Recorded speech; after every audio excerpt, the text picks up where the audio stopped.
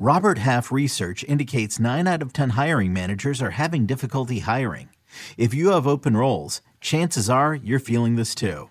That's why you need Robert Half. Our specialized recruiting professionals engage with our proprietary AI to connect businesses of all sizes with highly skilled talent in finance and accounting, technology, marketing and creative, legal, and administrative and customer support. At Robert Half, we know talent. Visit roberthalf.com today.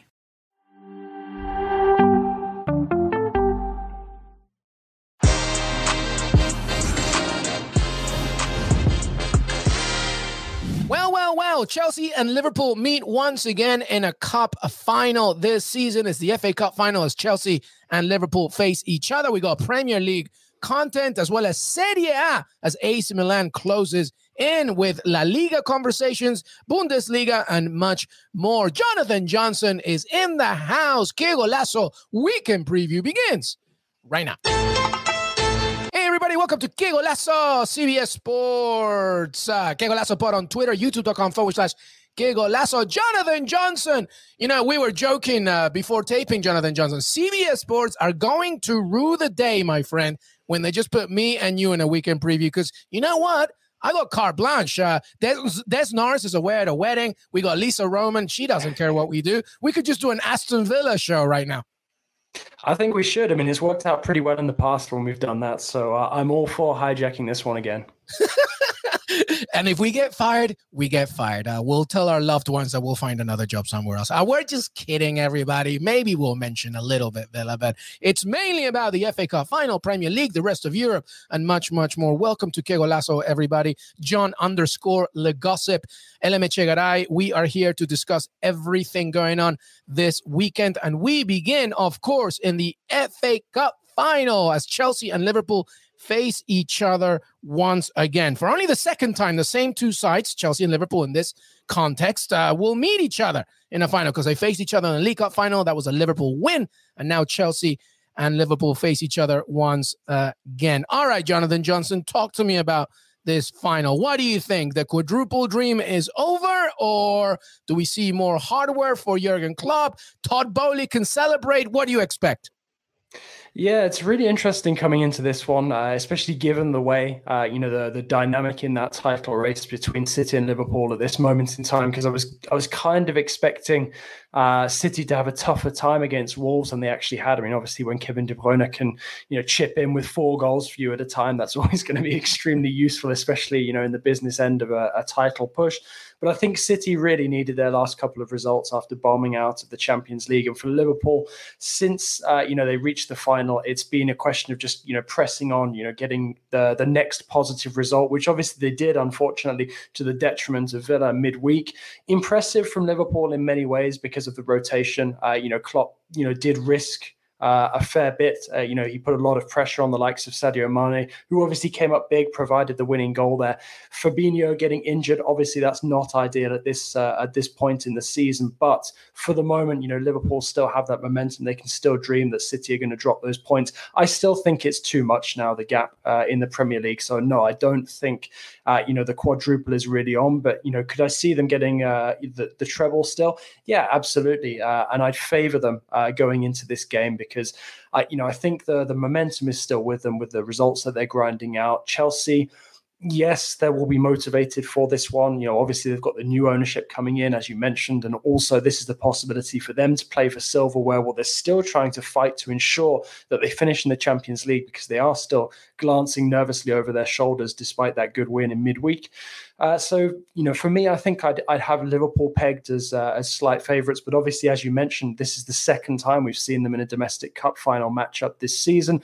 So obviously, there'll be a sense of revenge in the air as well, I think. I believe the League Cup final went to penalties. Is that right? Is that how far it went to? So I think that this FA Cup final could go that far. Jurgen Klopp and Thomas Tuchel, German managers, were very, obviously, not just good managers, but also very organized. So it's kind of like a chess game, right? Thomas Tuchel sees what Jurgen Klopp has and vice versa. By the way, this is the first side, Chelsea, to qualify for 3 consecutive FA Cup finals since Arsenal between 2000 and 2001. So you have to commend them for that. But Liverpool, to your point, are still going for major trophies. I agree with you. I think Man City have the league done and dusted, so it's really up for the Champions League final and this game itself. Where do you see, you mentioned Fabinho's injury. That's big.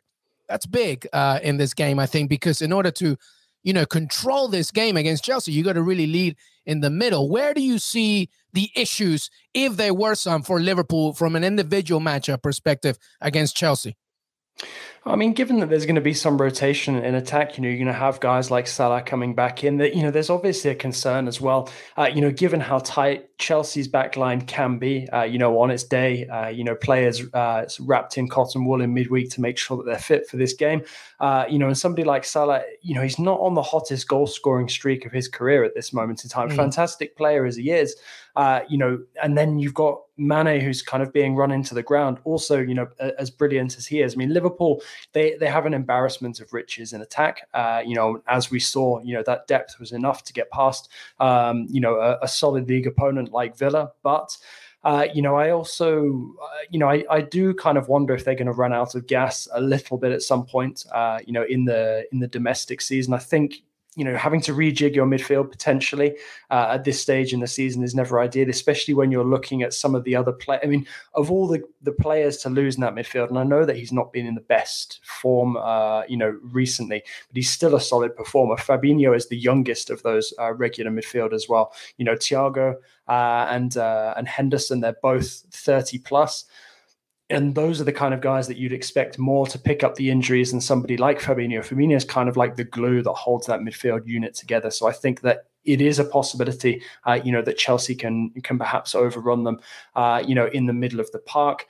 And I think as well, when you look at the quality that Chelsea still possess, you've got Lukaku coming back into goal scoring form as well. There are dangers all over the pitch potentially for Liverpool. But these are two very evenly matched sides. As you pointed out earlier, it went all the way in the last cup final. These are two coaches who know each other extremely well. They know their strong points. They know their weaknesses. So, I expect this to be another, like you said, really like a chess game unfolding. But for me, I think midfield definitely has the potential to take on greater importance, given what happened midweek for Liverpool. Yeah, it's interesting as you were talking as well, just going still with that narrative of a chess game. The last three games, right? So Liverpool, when they hosted Chelsea in August, that was 1-0. Then when Chelsea hosted Liverpool in January, that was 2-0. And then the League Cup final was 0-0. And obviously it went to penalties. This is very tight for both sides. You mentioned Fabinho and the midfield issues for Liverpool, and we'll see what happens there. But Kovacic also being a victim of that, awful foul from Dan James midweek as well. Ruben Loftus-Cheek had to replace him. So they got their own issues. All right, so let's go with a prediction that you keep leaning towards Liverpool. Do you think it goes to extra time, penalties? Do you think this is a commanding victory for Liverpool? What do you think? No, I definitely don't expect it to be a commanding victory for Liverpool. I think that Chelsea, like I said, Chelsea are going to be hugely motivated for this potentially final piece of silverware of the season. I mean, obviously qualifying for the Champions League is kind of like a trophy victory in itself, especially when the competition is so fierce. Ultimately, I think Chelsea will see that out in the league, but I see Liverpool winning it here. And I don't think Liverpool want to wait around. I think they will really do everything they can to kill it in 90 minutes. And I'm going to go for a narrow Liverpool win by 1 goal. I'm tempted to say 2-1.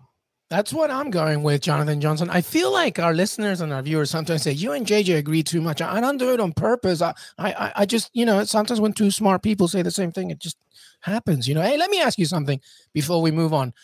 Thomas Tuchel, they won the Champions League last time around, but now this season, and look, it's not all against them. Of course, COVID took an issue. Of course, the sanctioning on Roman Abramovich was a massive, obstacle for him to deal with because, he is just the manager. He shouldn't have to also be the communications guy and everything. And he had to deal with a lot this season. But if they don't win this, there's no trophies for them in this time around. Do you see that as a major issue for Todd Boehly? Do you expect any extravagant decision-making in the summer? What do you think? If Chelsea don't win this, right, how do you think Chelsea fans are assessing this season, taking in mind of everything that I just said that happened to them in 2021, 2022? Yeah, like you said, they have to take it, special consideration as to everything that's unfolded as the season has progressed. I think ultimately, all things considered, it's not gone as badly as it could have gone, because Chelsea could easily have gone off the rails as soon as that news about Abramovich selling the club came up. Tuchel kept them together for a long period of time, performing very impressively, sort of draining out all of that noise from outside so the players didn't get distracted. And I think it's because of that period in the season that they're still in the position where they are. They're playing in a domestic cup final. They're still in Champions League contention. So ultimately, if they do finish the season qualified for the Champions League, again, I think it'll be a success. I mean, you can't be winning the Champions League realistically at this point in time every season. There's no kind of blueprint for that, as we've seen in recent years, unless you have a particularly strong vintage like Real Madrid, have, which is kind of still paying dividends for them. It's very difficult to expect that sort of dominance at the absolute highest level. So I think, given the small amount of time Tuchel has had in charge of Chelsea and what he's been able to do in that amount of time overall, and that's not just including this season, it's including the second half of last season when he took over as well, he's done a very good job. And we knew, I mean, especially us here in Paris, having seen what he managed to do with PSG over the years, we knew he was one of the top managers in Europe. And, he's only gone and added to that sentiment by winning his first Champions League title, and doing what he's done with Chelsea. And I think the best approach for Chelsea this summer, once the takeover is all cut and dried and everything, is to take a sensible, measured approach, to potential transfer dealings. But they're going to have to be very pragmatic. They're losing a number of influential figures at the back, Christensen, Rudiger, so I think it's really going to have to be a well thought out strategy, and I think Thomas Tuchel has done enough in his time in charge, to merit a strong say in what Chelsea do next. Because if they're not going to allow him to influence that kind of thing, then really, perhaps they'd be better off considering a management change, the new Chelsea regime. I definitely think they should keep Tuchel on. As we've seen with PSG, changing coach after Tuchel is a very difficult act to follow. But I think that he's somebody who likes to be in control of, shaping how his team is going to look on the pitch. And I think that he deserves to have that kind of say over Chelsea's transfer dealings in the future. Yeah, and so it will be interesting to see, because a lot of that is dictated by how Todd Bowley operates. Because obviously we know his relationship in America with the Dodgers, etc. But he's a minority owner there. He's taking a bit of a larger role here in this situation. So we'll see how that happens. And obviously that victory for Chelsea against Leeds United, pretty much puts them in a good position for a Champions League spot in the top four. Because if you win the FA Cup, it's a Europa League spot. It's not a Champions League spot. But we will see what happens. I also have a Liverpool win. All right, let's move on. Let's talk about the Premier League. By the way, just to note, everybody, we are taping this before the North London derby, a massive North London derby. So by the time you watch this and listen to this, we would already have a result from that game, which obviously directs a lot of what happens in the top four between Tottenham and Arsenal. But let's just discuss some fixtures, including, I guess, you know what, Jonathan Johnson, let's talk about the relegation battle for a second. Let's go there, because Burnley have to play Tottenham, and they are in 17th place as we speak. They have a game in hand over Leeds United, of course, and Leeds, who lost against Chelsea in horrible fashion, they have a minus 38 goal differential. I mean, Norwich City have minus 56. That's just like ridiculous. They're done. But Leeds United in 18th place, 34 points. Burnley have 34 points as well. Everton, who got a very precious point against Watford. So let's go with the relegation battle. Tottenham play Burnley. Obviously, like we said, this is taping before the North London derby. What do you expect there, despite of what happens in the North London derby? And how does that relate to Leeds' game as well, who play Brighton, by the way? That's not going to be easy. What do you think? Yeah, I mean, it's going to be really intriguing to see how the next couple of games play out in this relegation battle. I mean, I know that I'll get accused of being biased and trying to turn it around to talk about Villa, but I did say a couple of weeks ago, I think Villa will have quite a strong say in the battle to see who avoids relegation, given that we play Burnley twice. We've played them once already and beaten them. I think if Burnley can get points against us in that second match, which, I mean, I was expecting to drop points against them in one of the two games, that could be enough to keep them up and complete, what's been quite a miraculous recovery under Jackson so far. I mean, for Leeds, these are going to be really tricky remaining games for them. Brighton and Brentford, both teams, who still have a decent chance of finishing the season with a flourish in fairly comfortable circumstances. And Leeds just look on their last legs. This was always going to be the risk of taking over a coach like Jesse Marsch, taking over a Bielsa team, really sort of at the end of, with nothing left to give, basically.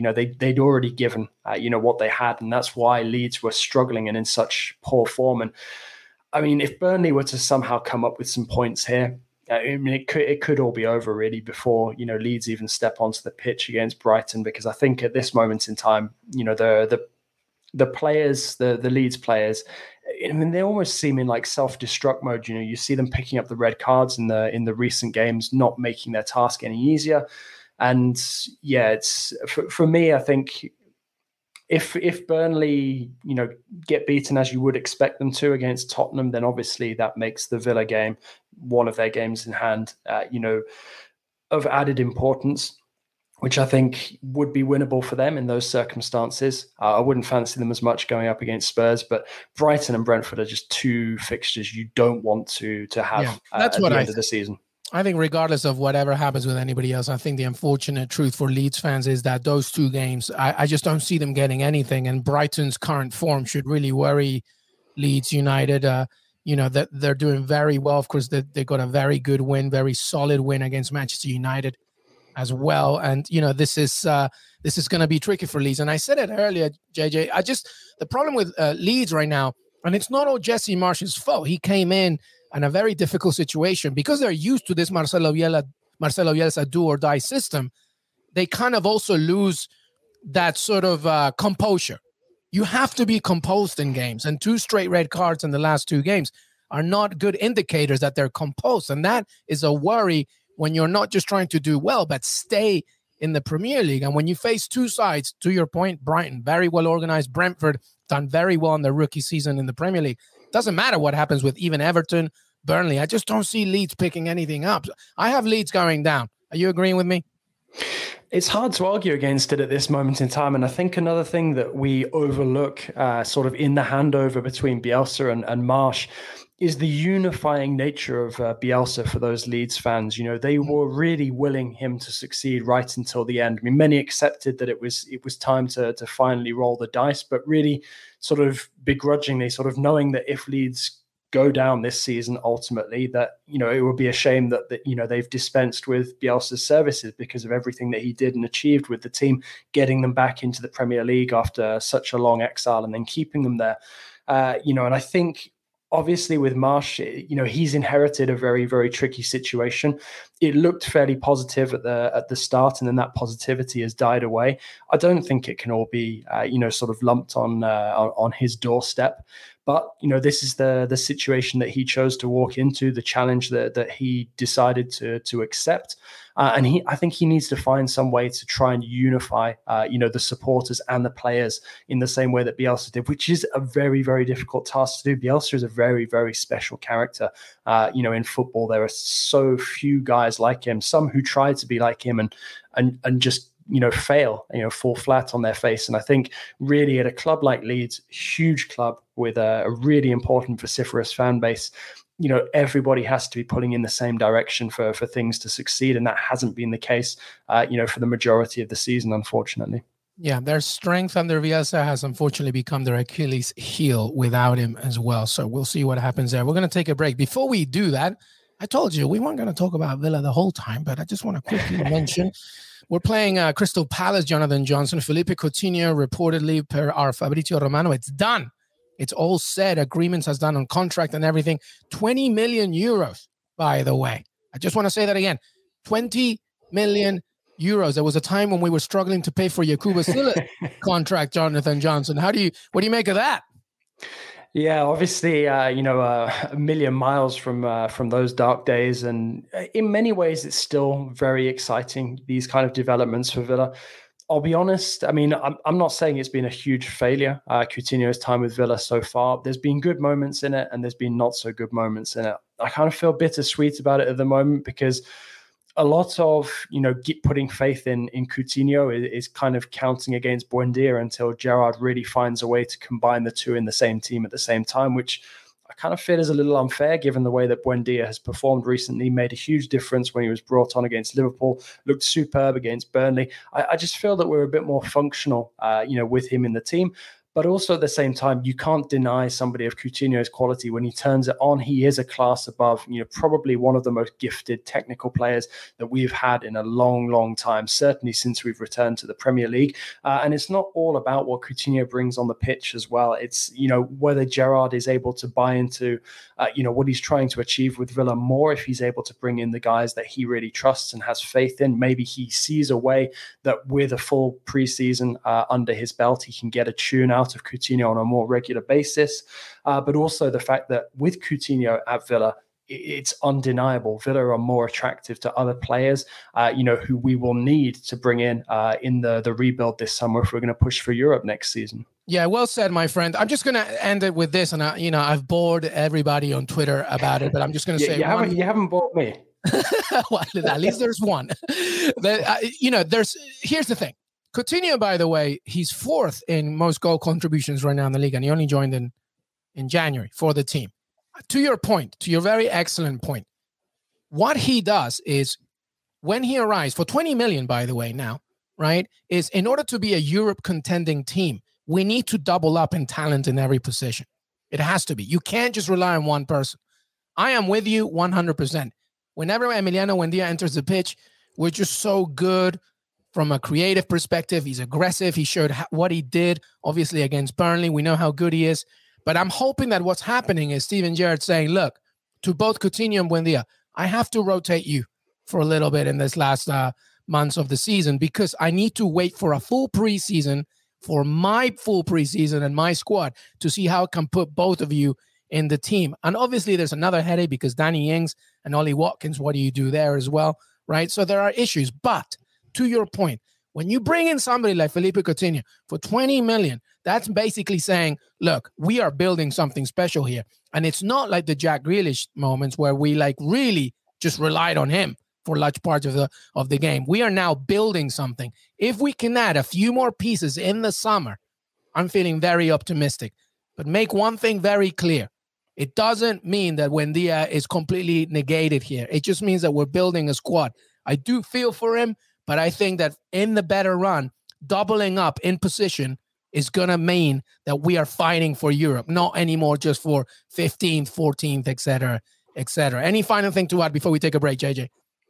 Yeah, I mean, I completely agree with you. And, I think that in itself is quite exciting for Villa fans because this season's been up and down. Obviously, the disappointments at the end of Dino's time in charge, the excitement of Gerrard, coming in and suddenly the form returning a bit. And then this kind of roller coaster, remainder of the season where we've looked very good at times. We've gone toe to toe with some very impressive teams, and then we've also looked terrible and suffered some really disappointing results.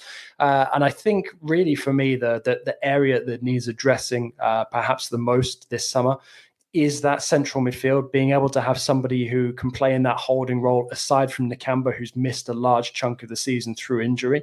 I think bringing in someone there would add a massive amount of balance to the team. But also we have an abundance of wide options who, at this point in time, I don't think that there is room for all of them at the club and in the squad. So I think realistically, some difficult decisions have to be made. And hopefully Gerrard makes the right ones. But I think that there are some players who are perhaps more deserving of being kept on and accommodated within the group than others. Yeah, especially when our academy players are flourishing as well. A lot to think about there. All right, we promised you that was it. And if you didn't care about it, you could have just fast forwarded in the show. So, don't blame it on us. We're going to take a break, everybody. When we come back, Serie A, Scudetto race, AC Milan getting closer and closer. But Inter Milan feeling confident perhaps after Simone Inzaghi won Coppa Italia for them, as well as some La Liga discussions, Bundesliga. JJ will let us know what to watch out for in France, in Ligue 1. Final thoughts, and that should be it. Que golazo! weekend preview. Jonathan Johnson, LME. We'll be right back. Okay, picture this. It's Friday afternoon when a thought hits you. I can spend another weekend doing the same old whatever, or I can hop into my all-new Hyundai Santa Fe and hit the road. With available H-Track all-wheel drive and 3-row seating, my whole family can head deep into the wild.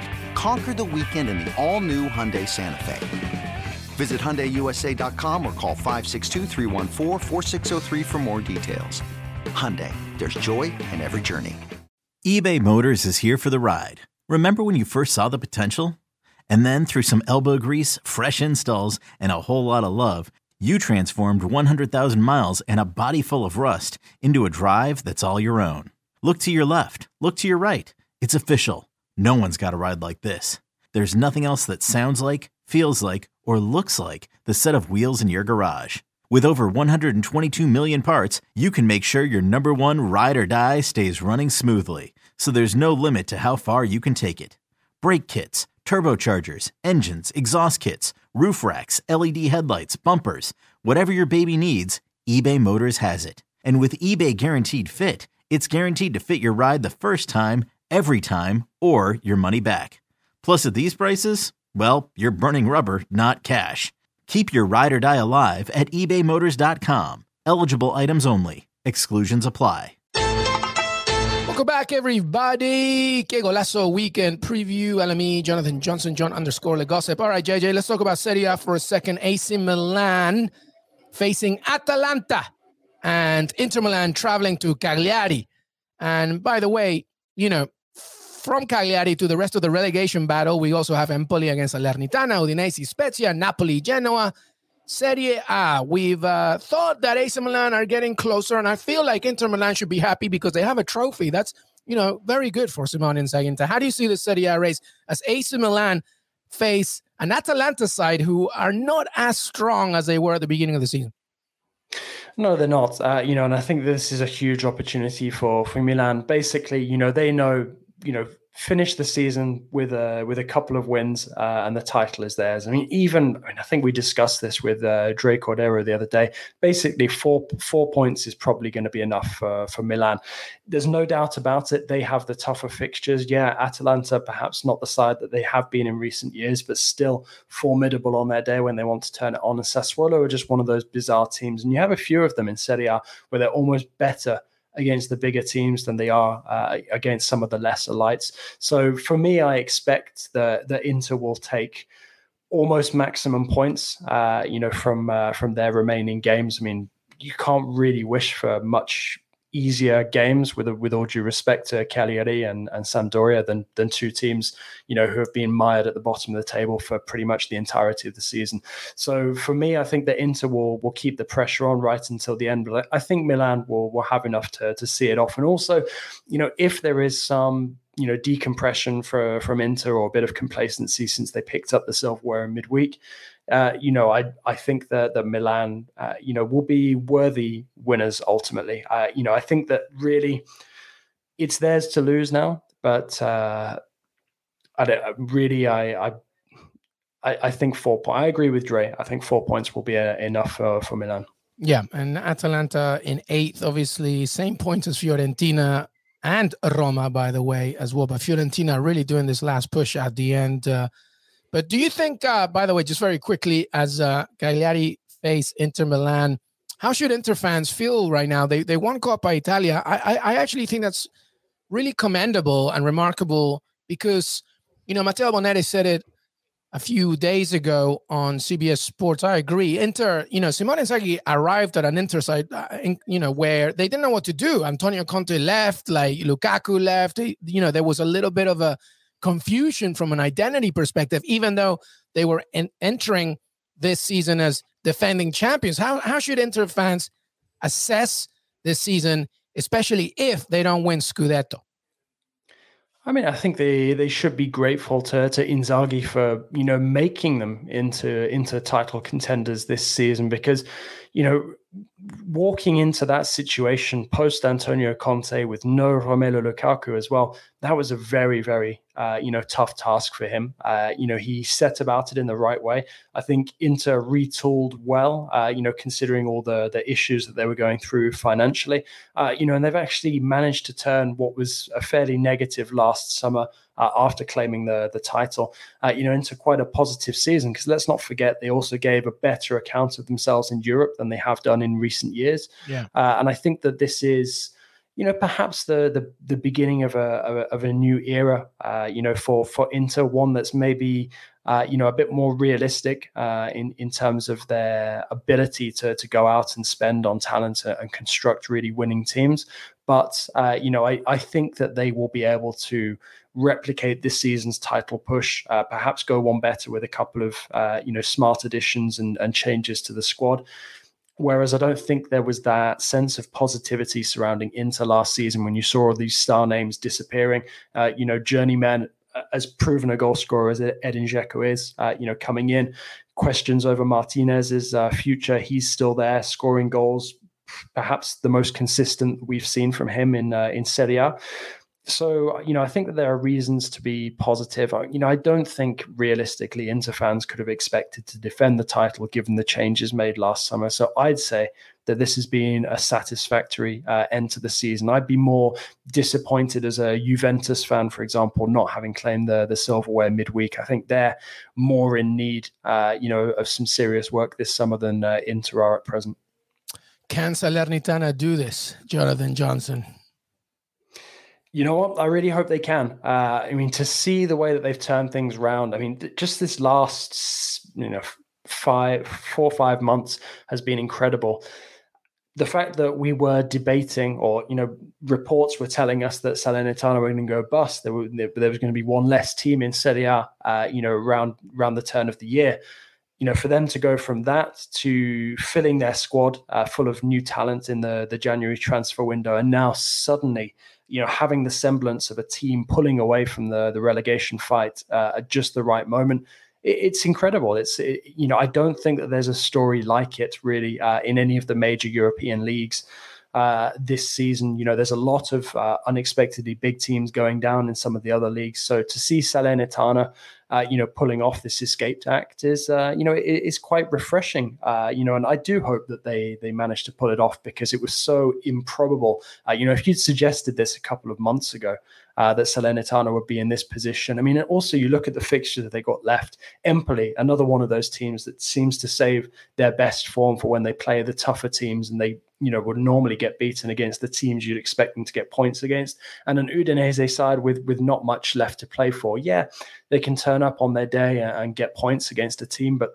they are quite a solidly mid-table outfit, and I don't expect them to move up anywhere really close enough to get into the top 10 of the table between now and the end of the season. So, I think it's been a massive achievement for Salernitana, and I'm keen to see what the future holds for them, assuming they do manage to confirm their Serie A status for next season. Yeah, absolutely. All right, a very quick note before we move to La Liga. Congratulations to Ajax, Erik ten Hag, before heading to Manchester United. They win the Dutch league, by the way. They wrapped up the league with a thumping victory over Herenveen at the Johan Cruyff Arena. So that's good for Ten Hag. A little bit of Manchester United, and what hopefully they can hope for as well. And Celtic, by the way, reclaiming the Scottish Premiership. Ange Postecoglou, by the way, such a good manager, did wonders with him. Any notes on those two sides there, JJ? Fantastic stuff from both those two teams.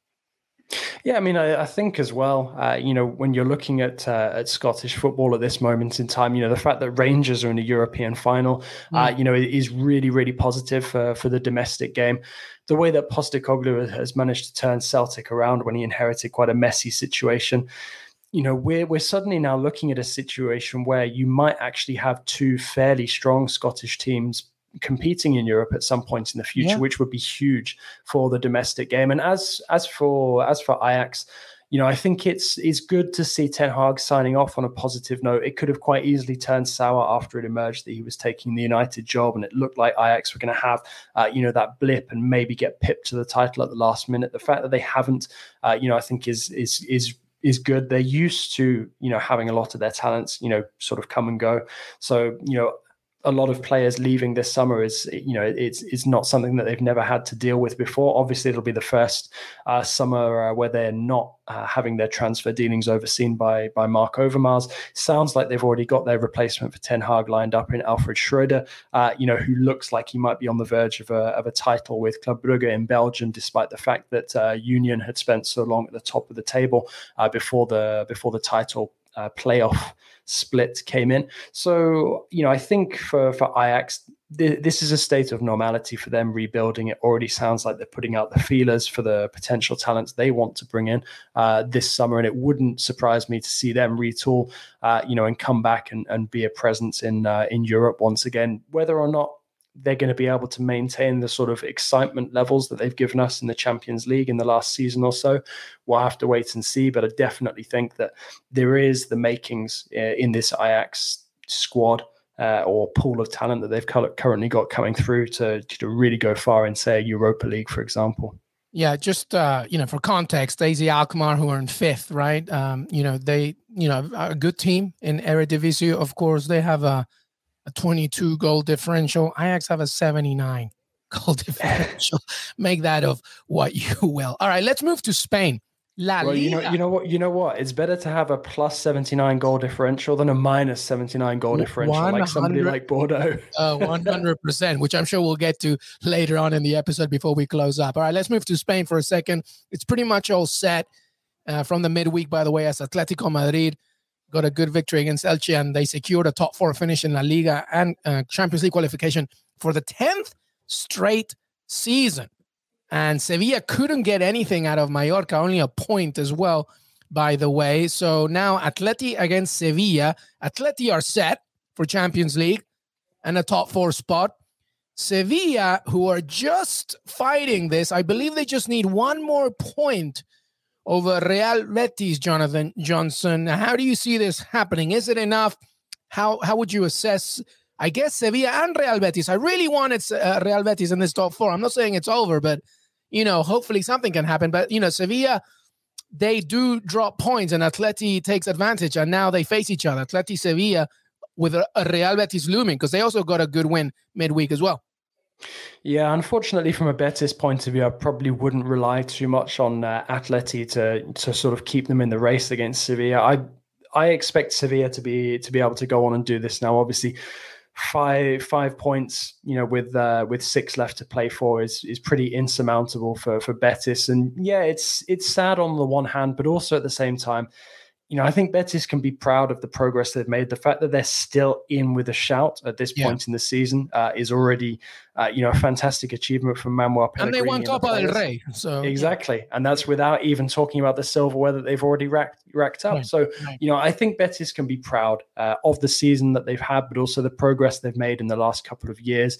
Given that they've already signed a lot of these talented players to contract extensions, I expect a summer of really smart business targeting certain areas of the team and the pitch to strengthen in for next season. And I think they could still, give it a go. We expect the usual suspects to be a lot stronger next season. But, I think that Betis, will try to do everything they can to break into that top 4. I don't think they'll give up on it until the absolute very last minute possible. So it wouldn't surprise me to see it go down to the last day. But coming up against a Real Madrid side, although they will be preparing or sort of mentally preparing in their minds for the Champions League final, I'm not sure I can see Betis getting 6 points in these 2 remaining games. And, I can't see Sevilla getting less than 1.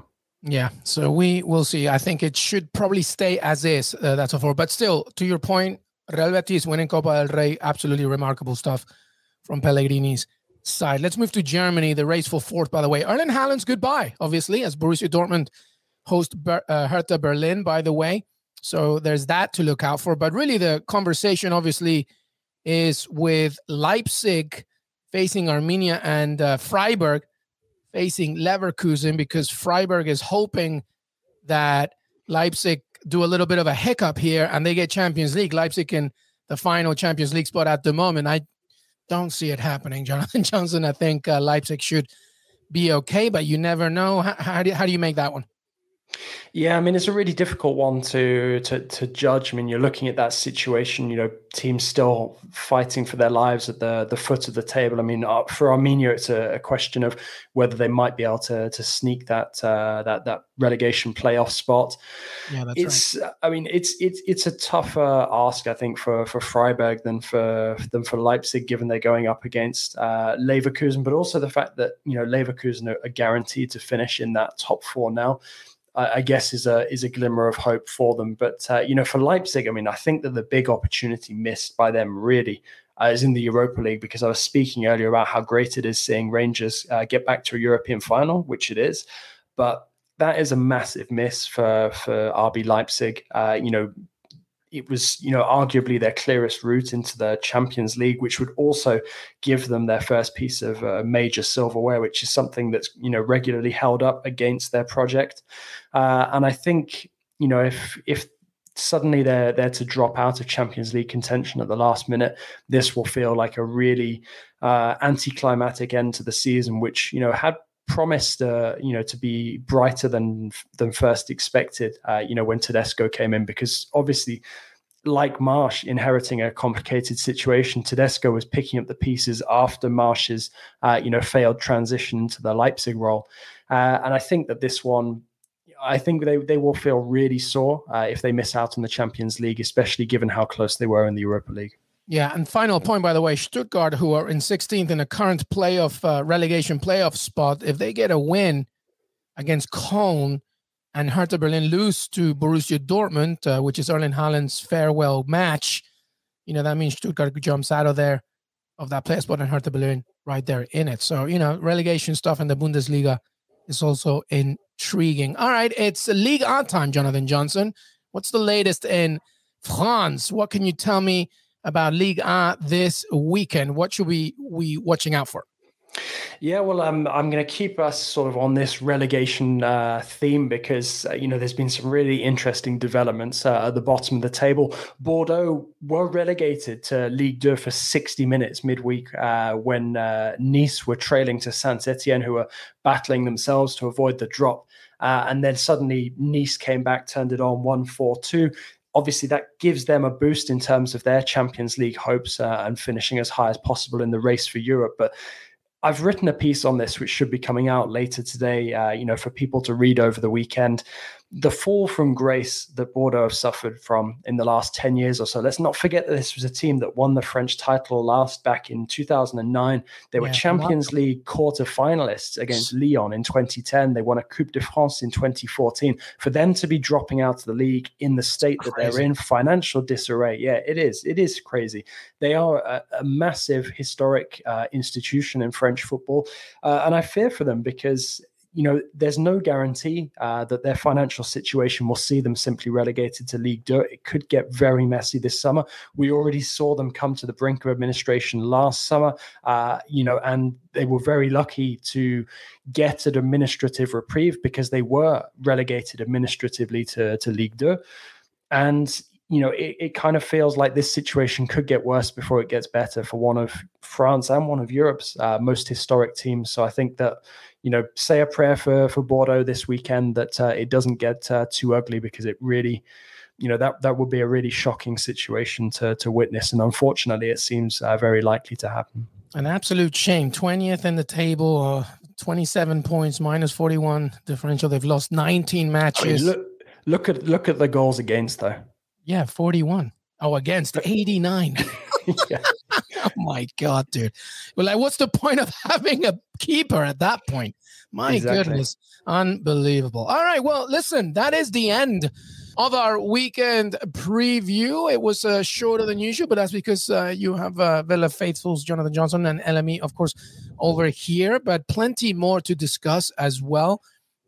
We have the weekend recap coming up, but final thoughts before we say goodbye. I'll begin, Jonathan Johnson, and you can finish up. The only thing is the two things we, didn't mention much of Man City against West Ham. That's going to be a big game to watch out for, of course, as Man City, I think, only need really 4 points, and really that goal differential. It's a theme today with the goal differential. They have a good advantage over Liverpool on that one. But the other thing was the championship playoffs, as we know very well. They begin on Friday. Luton Town Luton Town, by the way, whose squad size value is like, I don't know, what Jack Grealish gets on a Saturday night for dinner. It's like 1.5 million. And they're playing Huddersfield, and that's the first leg. And then Sheffield United against Nottingham Forest on Saturday. And then the second leggers are next week, Monday and Tuesday. So that's my final thoughts. The championship should be exciting. What about you, Jonathan Johnson? Any final thoughts before we say goodbye? Yeah, well, I'm glad you brought it up. I think we mentioned it a couple of weeks ago going into that Forest-Bournemouth game. And I just feel now that we know the teams who are set, it's a shame in a way that you've got Sheffield United and Forest playing each other, two historic names. Two historic names for someone like me who grew up, in the early years of the Premier League. But like you said, you can't, discredit the hard work that Luton have done. Sort of the I wouldn't say rebirth, but the way that Huddersfield have rebuilt themselves after their brief flirtation with the Premier League. The playoffs are always exciting. They always deliver. It's why it's considered to be, the richest match in the world, because ultimately that playoff final, decides who gets a Premier League place and who doesn't. But I really have my fingers crossed for a club like Forest, because we've seen Sheffield United in the Premier League in recent years. They were arguably unlucky with the way that they dropped out. But, to see Forest get back there after such a long journey away, it would be sort of as significant as somebody like Leeds getting back up to the elite, I think. Yeah, I totally agree.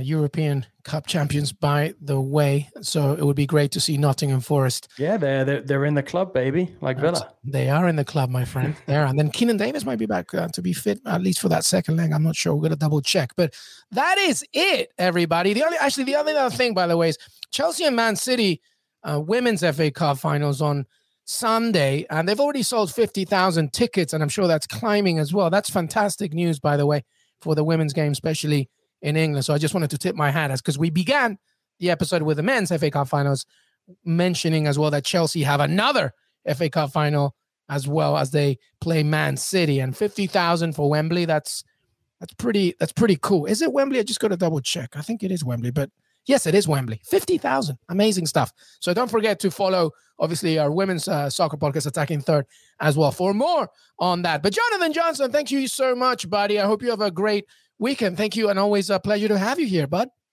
No, likewise. Pleasure being on, and enjoy the games this weekend.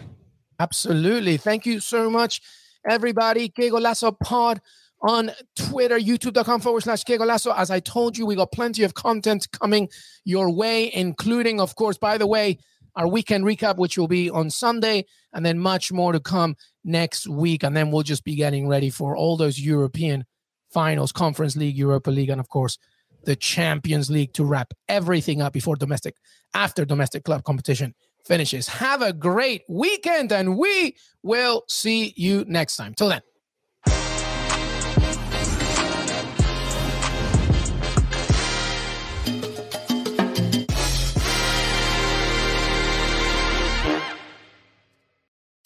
Chilling new original docuseries on Paramount Plus. Why did he kill his family? The answer lies across the ocean in a woman named Sylvie. She's a Can model. Where desire leads to deception. I ended up spending $12,000 and $15,000 a day. It was addictive. I can't get you out. And obsession leads to murder. Who did this to your family? You can't really maintain a fantasy forever. Control Alt Desire. Now streaming on Paramount Plus.